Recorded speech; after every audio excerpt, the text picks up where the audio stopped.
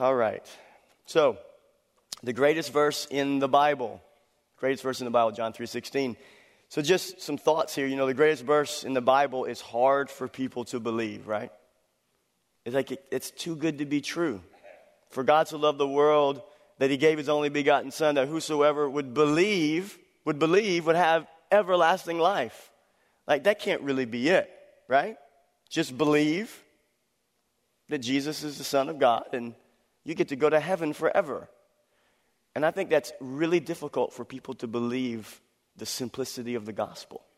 It's hard for people to believe. Is it really that simple? And why is it difficult for people to believe the simplicity of the gospel? I believe it's difficult because ingrained in all of us is a desire to earn it. Ingrained in all of us is a desire to make our own way.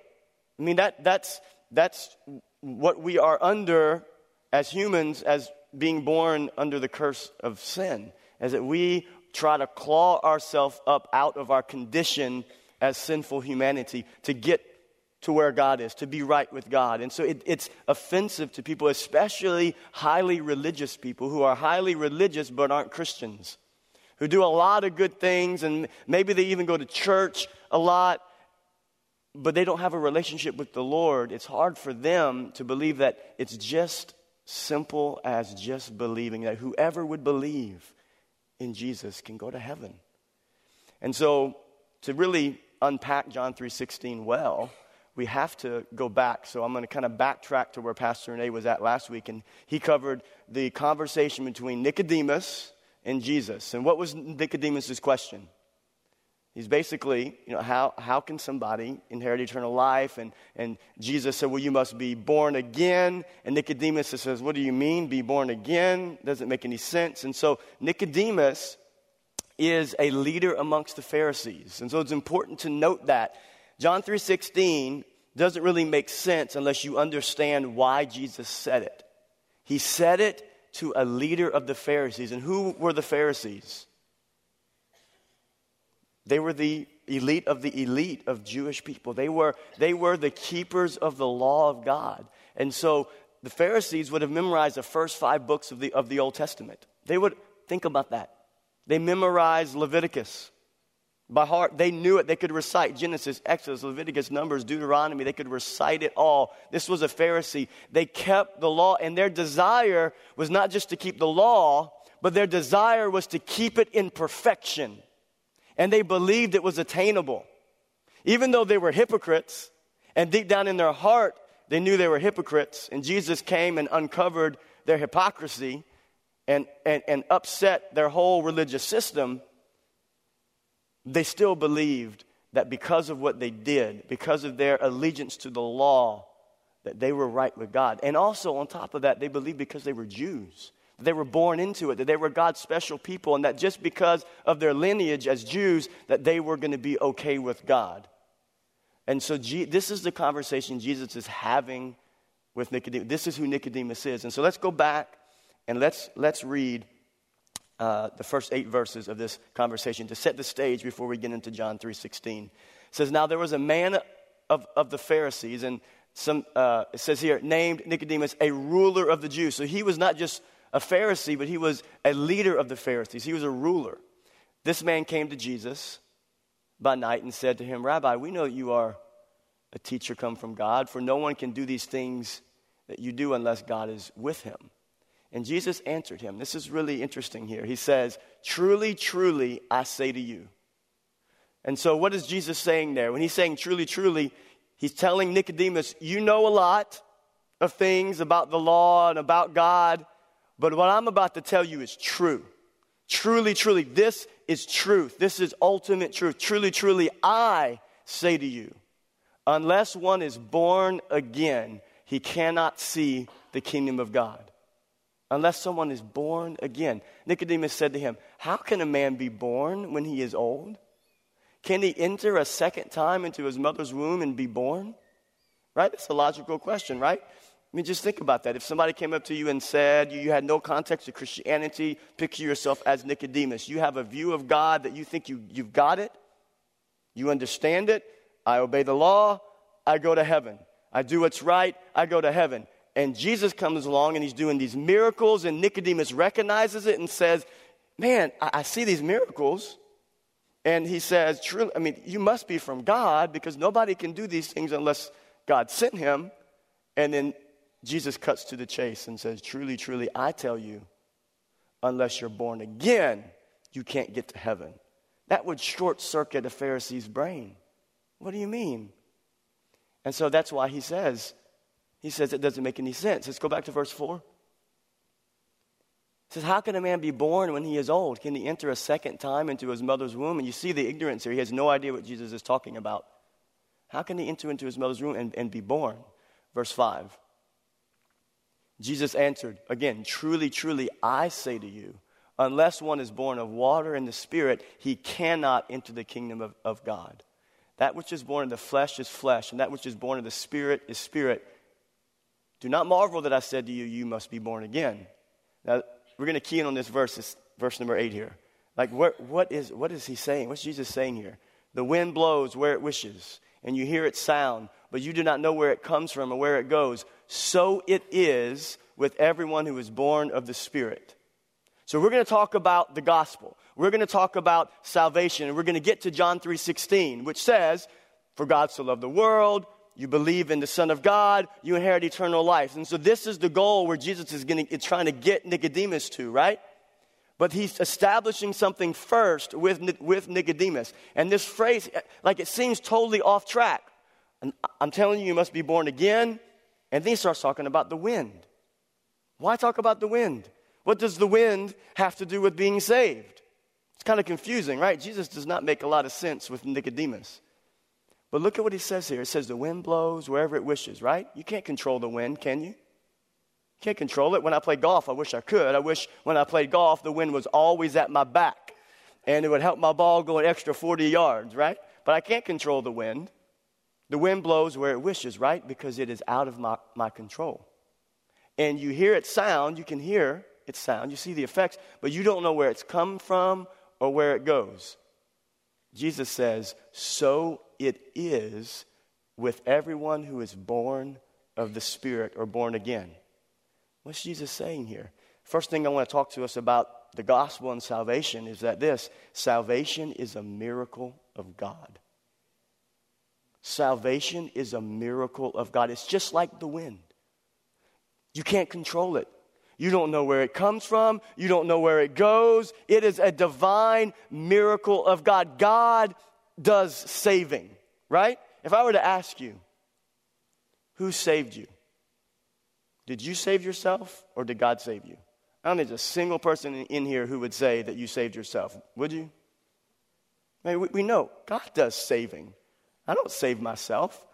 God is the one who does the saving. Salvation is a miracle, and this is what Jesus is trying to get into the head of a highly religious person that believes he can save himself, that believes that he can earn God's approval by being good enough. And that is the condition of mankind. It doesn't matter what your belief system is. If you're not a believer in Jesus Christ, whatever your belief system is, you fundamentally believe that you don't need Jesus and that you can do it on your own. And ultimately, maybe somebody can be an atheist and say, I don't even need a God at all. You're trusting in something. You're trusting in yourself. You become a God unto yourself. Everyone trusts in something that they'll be okay after they die. They're trusting in something. And most of the time, they're trusting in their own ability to make it right, to be right. And Jesus is telling Nicodemus, you can't control it. It's not in your power.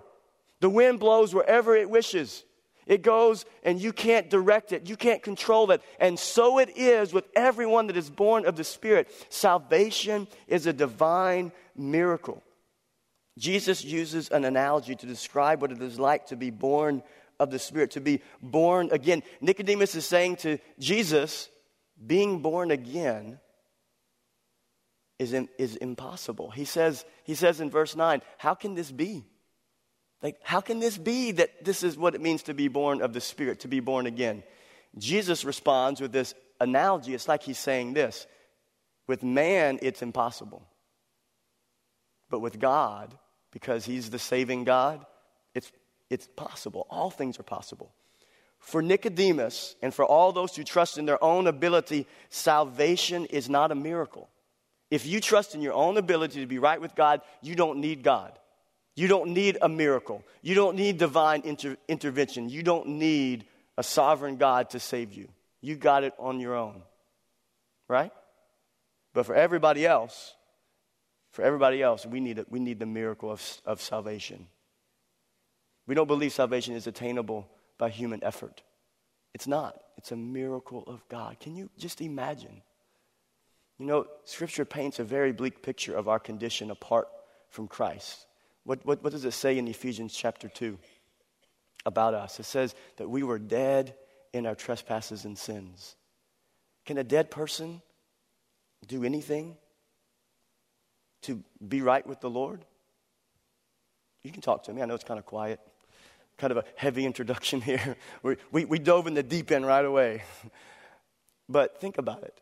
I mean, that's how Scripture describes us. That we were dead in our trespasses and sins. We weren't just kind of like messed up a little bit. And that's what people want to believe. That they're just kind of messed up. I just gotta kind of prop myself up, be a little better, white knuckle it, try really hard, and I'm gonna be okay. No, Scripture says that you are dead apart from Christ. You're spiritually dead. In Corinthians, Paul goes on to say in Corinthians that not only are you dead, you're blinded by the God. Not only are you spiritually dead, but you're blinded by the God of this world, Satan.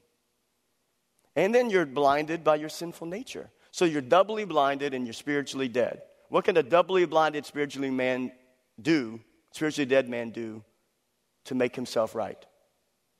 Nothing. I know it's hard. And I understand the angst in our heart. We're like, wait a minute, I think I can do something. We're going to get there. But I want you to get this. You can't do anything. When Jesus was before the tomb of Lazarus was dead, right? He'd been dead for how long? 3 days. What did Jesus do with Lazarus? He called him. Lazarus, come forth. And he called him back to life. That's the same picture of salvation. We before Christ, you were in that tomb and you are dead. You're good and dead, right? Jesus waited 3 days so he can demonstrate his deity and his power, because Jews believed that after 3 days the soul separated from the body and it was impossible. All hope was gone. That's why he waited 3 days, so he could demonstrate that beyond all hope that is gone, he could raise Lazarus up. But the story of Lazarus is a picture of salvation. It is beyond hope. We're past 3 days gone. We're in the grave. And unless the Lord calls us out, we're going to die and go to hell. And that's the picture. Salvation is a miracle. And when God calls us and we hear the gospel, he calls us, and salvation is a miracle. Let's just real quickly, if you still struggle with this idea that it's actually God who does the saving and we have nothing to do with it. I know that's hard. It's hard to hear. Nothing to do with it. Let's look at Matthew 19 real quickly. This is the story of the rich young ruler. It says, and behold, a man came to Jesus saying, Teacher, what good deed must I do to inherit eternal life? What do I do? Can you do anything? And he said to him, why do you ask me what is good? There's only one who is good. If you would enter life, keep the commandments. He said to him, which ones? And Jesus said, you shall not murder, you shall not commit adultery, you shall not steal, you shall not bear false witness. Honor your father and mother, and you shall love your neighbor as yourself. Jesus says, here's the law, do it. Do it, and you get to go to heaven. The young man said to him, all these I have kept. What do I still lack? And Jesus said to him, if you would be, this is so powerful, if you would be perfect, what's the standard to get to heaven? Perfection. Wait a minute, Jesus. How? You're telling me perfection is the standard? That I have to be perfect to get to heaven? I mean, this is just too good. This is just too hard. Nobody can be perfect. First you told me I had to obey these commandments, and now you're telling me if I would be perfect. If you would be perfect, go sell what you possess, give to the poor, and then you will have treasure in heaven, and then come follow me. When the young man heard this, he went away sorrowful, for he had great possessions. Listen to this. This is kind of how we react. Listen to his followers, the disciples said to Jesus, truly I say to you, well, Jesus said to his disciples, truly I say to you, only with difficulty will the rich person enter the kingdom of heaven. You know, Jews in that day believed that rich people had a better chance of getting to heaven. They believed that they could get to heaven better than anybody else. They had a better chance. And so Jesus is painting this picture that even the rich person is not going to be able to get in. And again, I tell you, it is easier for a camel to go through the eye of a needle, a camel, big camel, through the eye of a needle, than for a rich person to enter the kingdom of God. He is blowing these disciples' minds. Verse 25. When the disciples heard this, they were greatly astonished, saying, who then can be saved? But Jesus looked at them and said, with man, this is impossible. But with who? Salvation is a miracle. With man, Jesus says, you cannot save yourself. There is zero you can do to save yourself. It is a work of God. Dead people have to be called back to life. Salvation is a miracle of God. What is impossible for man to do is possible for God. What is impossible for man to do is possible for God. So this is Nicodemus. This is the groundwork leading up to Nicodemus' question. And Jesus is trying to paint the picture that you have to be born again. Your view of the law and being right with God and trying to be perfect, Jesus is flipping it on its head and saying you have to be born again and you can't control it, Nicodemus. And then watch what he does here. Now we're going to get to the most famous verse in all of the Bible. Let's go to verse 9 first before we get to verse 16. John 3:9, it says, after Jesus paints this picture of impossibility of salvation, you got to be born again. Nicodemus says, how can these things be? Kind of like the disciples in Matthew 19. This doesn't make sense, Jesus. How can this be? I thought I had religion figured out, Jesus. How can this be? And then this is how it can be. The second point is this, is that love is the motivation of saving grace. Love is the motivation of saving grace. Salvation is a miracle of God, and love is the motivation of saving grace. Let's look at John 3:16. How can this be, Jesus? It can be because God so loved the world that he gave his only son. That whoever, who's whoever? Everybody, anybody who believes in him should not perish, but have eternal life. For God did not send his son into the world to condemn the world. Why did God send his son? Did he send his son into the world to burn us all up with fire because of our impurities? Is that why he sent his son?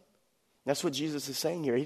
God didn't send his son into the world to condemn us. Did we deserve condemnation? We did. And God could have sent his son. His son's coming back one day. And we read about it in Revelation. He's coming back. And when he comes back, we're going to go to be with him. But he's going to hang around for a little while. And we're going to come back with him. And he's not coming back to save anybody. He's coming back to condemn. But the first time he came because he was a reflection of the heart of God who loves. And he came not to condemn, but to save. For God did not send his son into the world to condemn the world, but in order that the world might be saved through him. The mission of the Son of God is inseparably linked to the love of God. The mission of Jesus, you can't separate it from the heart of love in our Father God. You know that word so, it says, for God so loved the world. That picture there, it's describing the intensity of the love of the Father God for us. He so loved. It's this intense love because he loved us so much. And he desired to rescue us from our condition of depravity. And he sent his son, his only son, to take our place on the cross because he loved us. Because he loved us. His love, the perfect love of the Father, is the motivation of saving grace. What does the love of the Father look like?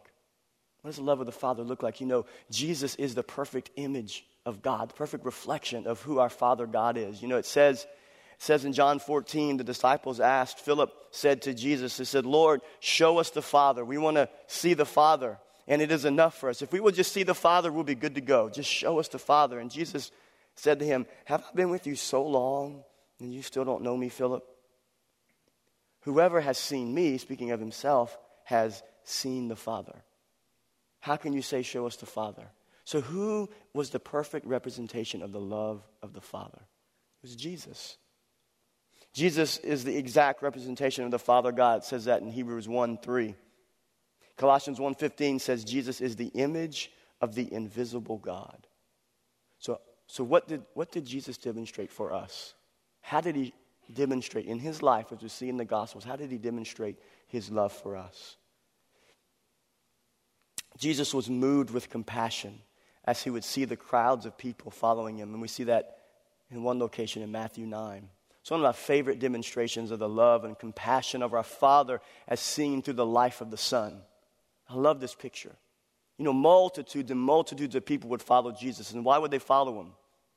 Because he did miracles.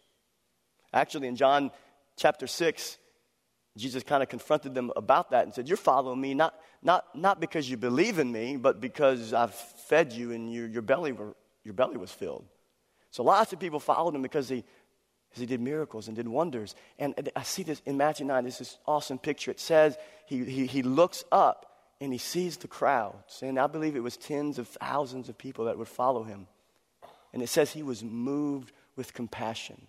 And I always picture, when I see this in my mind, I picture these tens of thousands of people.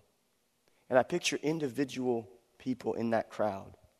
People that are struggling with depression, anxiety, fear, sinful habits.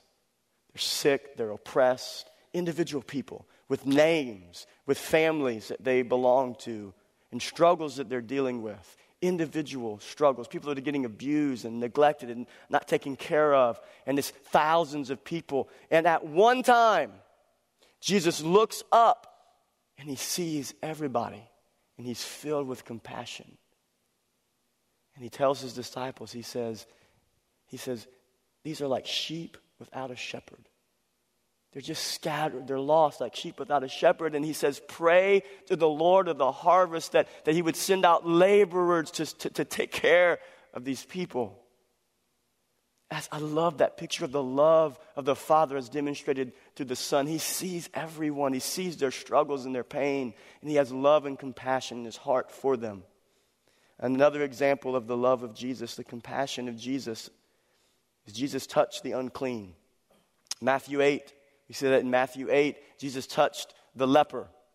You guys know that story? Lepers were unclean. You couldn't get, according to the Pharisees, you couldn't get a certain number of distance, certain proximity to a leper without being considered unclean like them. And what did Jesus do? You know, Jesus was God. He could have healed this leper. He could have stayed at home and just in his mind known that individual leper and just thought in his mind to heal that leper. And the leper would have been cleansed. But Jesus didn't do that. He providentially set himself where he knew he needed to be for that individual leper so he could not just heal him, but touch him and heal him. He touched him. He touched him. That's a heart of compassion and love to demonstrate that there is nothing in your life that is beyond God's healing, that he will touch and heal each and everything that you deal with if you will surrender your heart and your life to him. He's full of love and compassion. He touches us in our most ugly places. Isn't that good news? Some of you feel like, man, I have such mess in my life. I have so many things that if people knew who I really was, they wouldn't love me. They wouldn't want to be around me. Jesus will touch that area. He will heal that. Jesus ate with sinners. We see that in Matthew 9. He ate with sinners, and the Pharisees could not handle this. He ate with sinners, and the Pharisees approached the disciples of Jesus and says, if your leader was truly a man of God, he would never sit in the house and eat dinner with publicans and sinners, tax collectors and sinners. And what does Jesus say? He read their minds. He knew their thoughts, and he says, look, the sick need a physician. Those that are well, they don't need to be healed. I didn't come for those that are well. I didn't come for the Pharisees who think they don't need me because they're trusting in their own good works. I came for those who know that salvation is a miracle. I came for those who know that they cannot make themselves right with God. I came for those who know that they are desperate and in need of help. That's why I came for the sick. That's why Jesus ate with sinners. And when he ate with sinners, he was a perfect reflection of the love of the Father. Jesus talked with the Samaritan woman in John 4, and we'll get to that in the next chapter. It has such an amazing picture there. Not only was she a woman, and women were not valued in that culture. They were less than. A lot of people think in our culture women aren't valued, and there are struggles that women have for equality. Definitely is true. But it's nothing in comparison to what it would have been like in Bible times. Women were less than. And not only that, but she was a Samaritan. And Jesus was a Jew. And for Jesus to go and have a conversation with a woman who was a Samaritan, and the Samaritans were cross-bred. They were Jews and other foreign people intermarried and had babies. And these were Samaritans. And the Jews thought they were greater than the Samaritans, and they were like lepers to them. And Jesus went and had a conversation with him. And lastly, another demonstration of the love of the Father as demonstrated through Jesus is that Jesus forgave an adulterous woman. And we all know the story, right? The Pharisees come and grab a woman caught in the act of adultery. That story always, just really bothers me for multiple reasons. Like, caught in the act? What were these guys doing? Watching. Got to keep it PG here. My kids might be watching. They're just the pride. And, the goal of it was to trip up Jesus. The Pharisees' mission was to trip up Jesus and to get him to do something that was against their rules so they could declare him a heretic and to discredit him. So they threw this woman caught in the act of adultery at the feet of Jesus. And Jesus, and of course the Pharisees say, what are you going to do, Jesus? She's caught in the act. The law says to stone her. And the story, he kneels down. And I wish we knew what he wrote, but he's moving, he's writing in the dirt and just says, you without sin, you go ahead, you cast that first stone. You without sin. He exposed their hypocrisy. And then he looks at the woman and he says, where are your accusers? She says, they're nowhere, sir. He said, well, neither do I condemn you. Go and sin no more. Jesus didn't justify her sin. He didn't say your sin didn't matter. He said, go and sin no more. He called her to holiness, but he forgave her sin. That's the demonstration of the love of the Father. Salvation is a miracle. It's impossible for us to save ourselves. We need the love of God to be shed abroad in our heart when we hear the gospel. And our lives are transformed. The third thing I want us to see is this. Is that faith alone grants us access. Faith alone grants us access. So let's go back to verse 15. We'll get back into 15 and 16 here. So salvation is of God. It's a miracle. And it's a demonstration of God's love. That's why he saves, because he loves. And then let's look at this. Verse 15.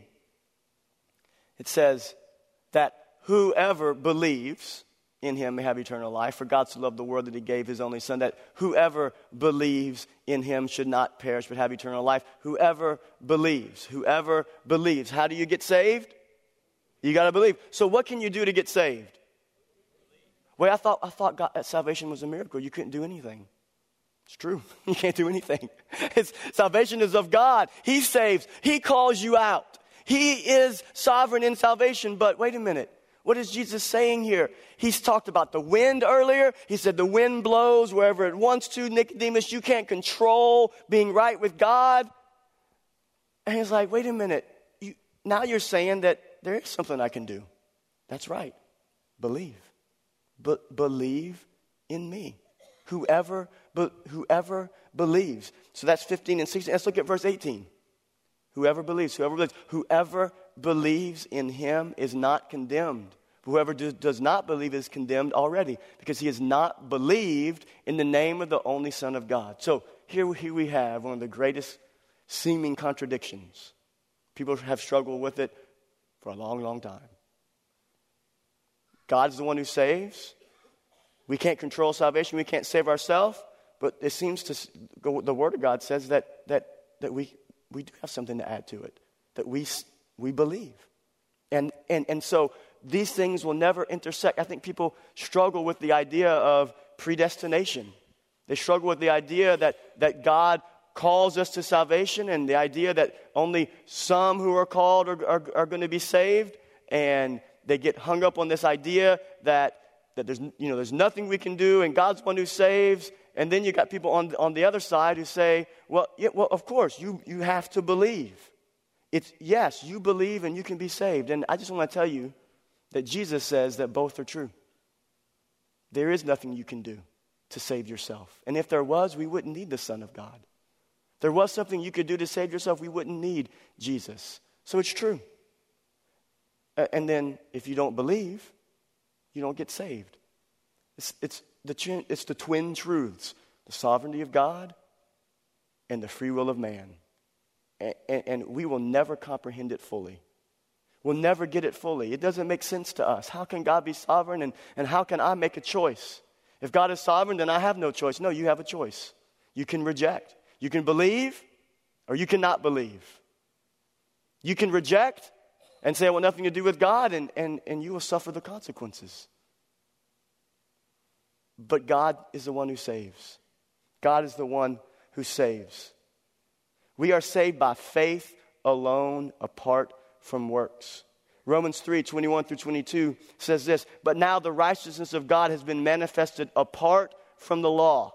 Although the law and the prophets bear witness to it, the righteousness of God is through, say it with me, faith in Jesus Christ. It's through faith. It's an action on our part. We have to believe. It's through faith in Jesus Christ. For all who believe. Then what becomes of our boasting? It is excluded. By what kind of law? By law of works? Can we save ourselves? No. No, not by the law, but by the law of faith. For we hold that no one is justified. What does it mean to be justified? It means to be right with the Lord. No one is justified by faith apart from works of the law. No one is justified unless it's by faith. Ephesians 2:8-9 says this, for by grace you have been saved through what?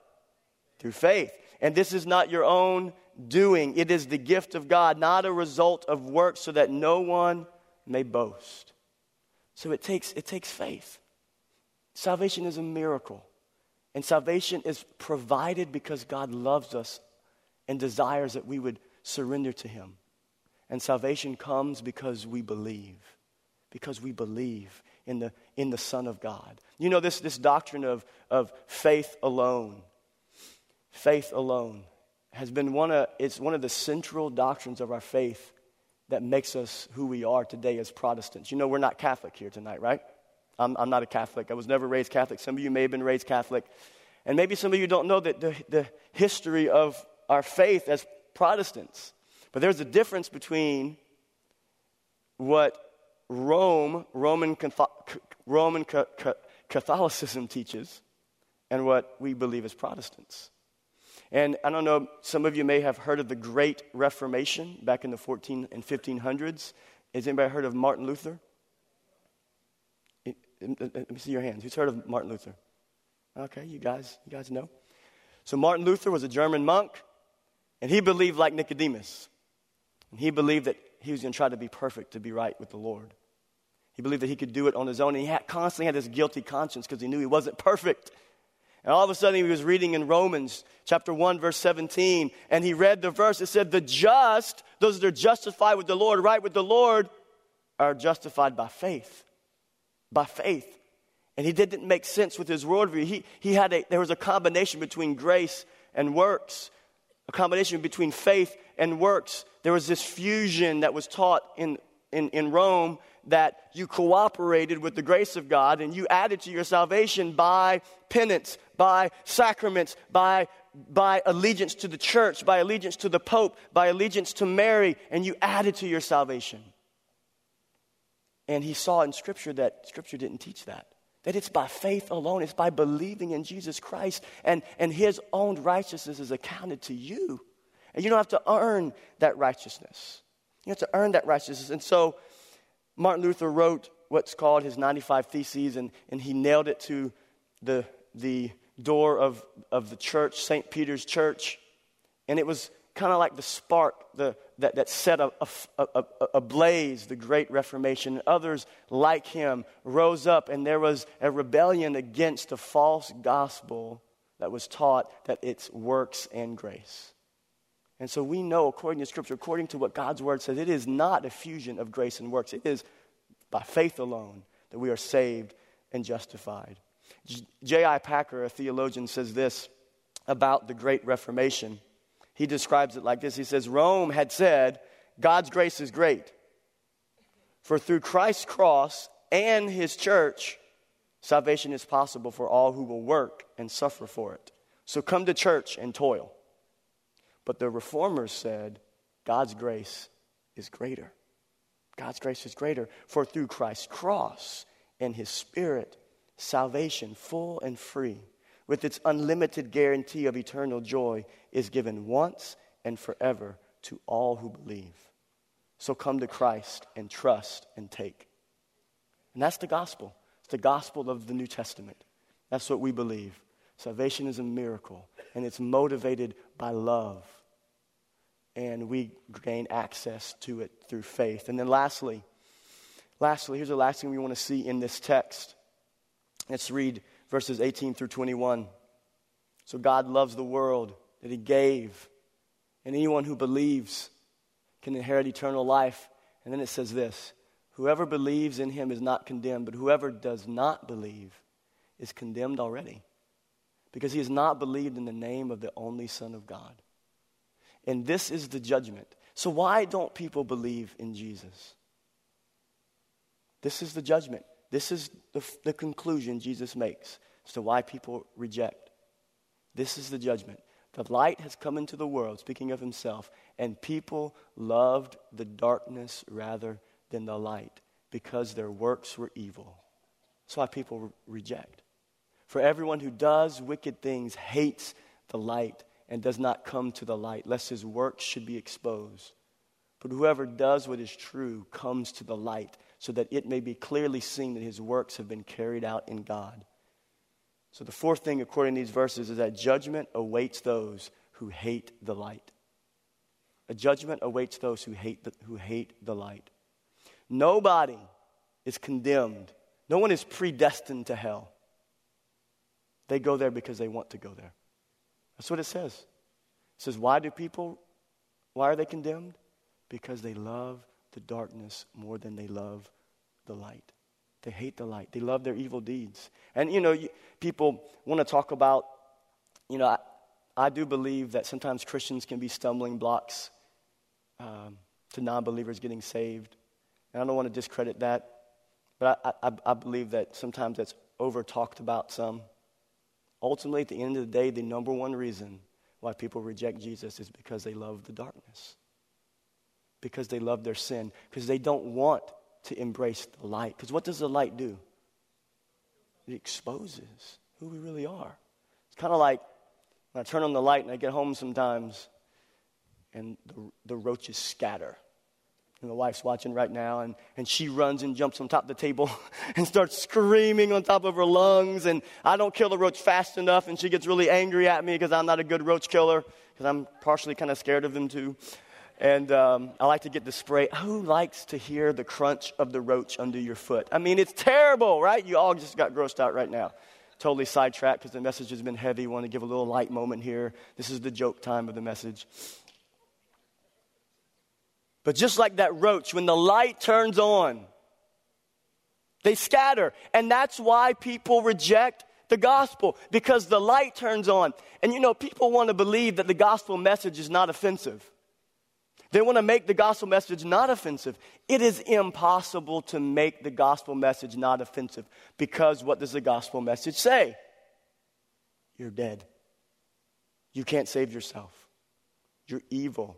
You're an enemy of the cross, right? So, I can take some flowers and bring it over to my non-believer's neighbor and try to make them feel good about themselves and do a lot of good deeds. And those are all good. Our good deeds matter. But at some point, when the gospel light shines, if they're not ready for it, and they don't want to believe it, they're going to reject the light. And again, let's go back. Salvation is a miracle of God. It's not up to me. Matthew 28:19 is our mission. Go ye into all the world, preach the gospel to all nations, making disciples, baptizing in the name of the Father, Son, and the Holy Spirit. We just do our business. We do our commission. And we shine the light. And either they scatter because of the light, or they run to the light and they receive the gospel of Jesus Christ.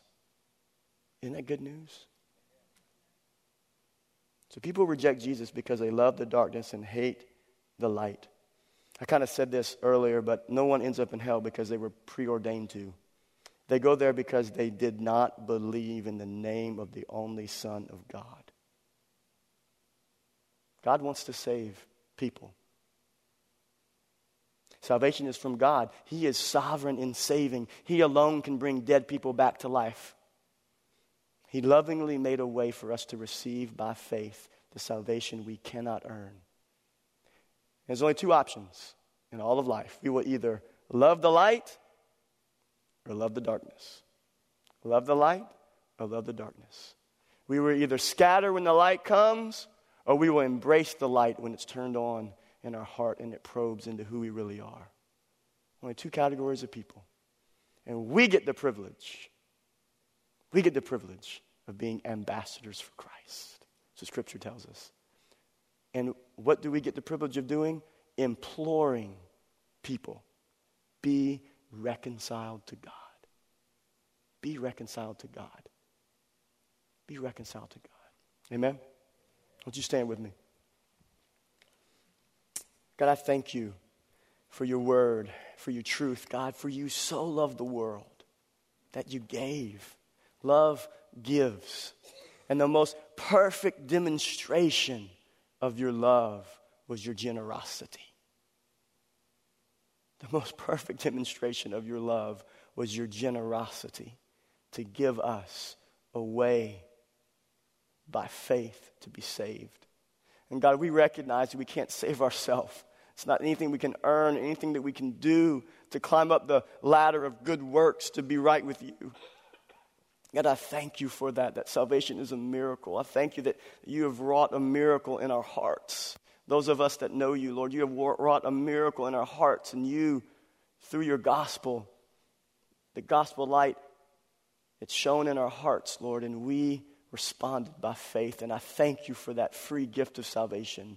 And Lord, I pray for all of us here, Lord, that know people, our family members, our friends, or coworkers that don't know you. God, I pray that you would use us as ambassadors, and your ambassadors to be your mouthpieces, to speak your truth, to declare your goodness, to declare the power of the gospel, that people can be forgiven, they can be justified by faith alone, through grace alone.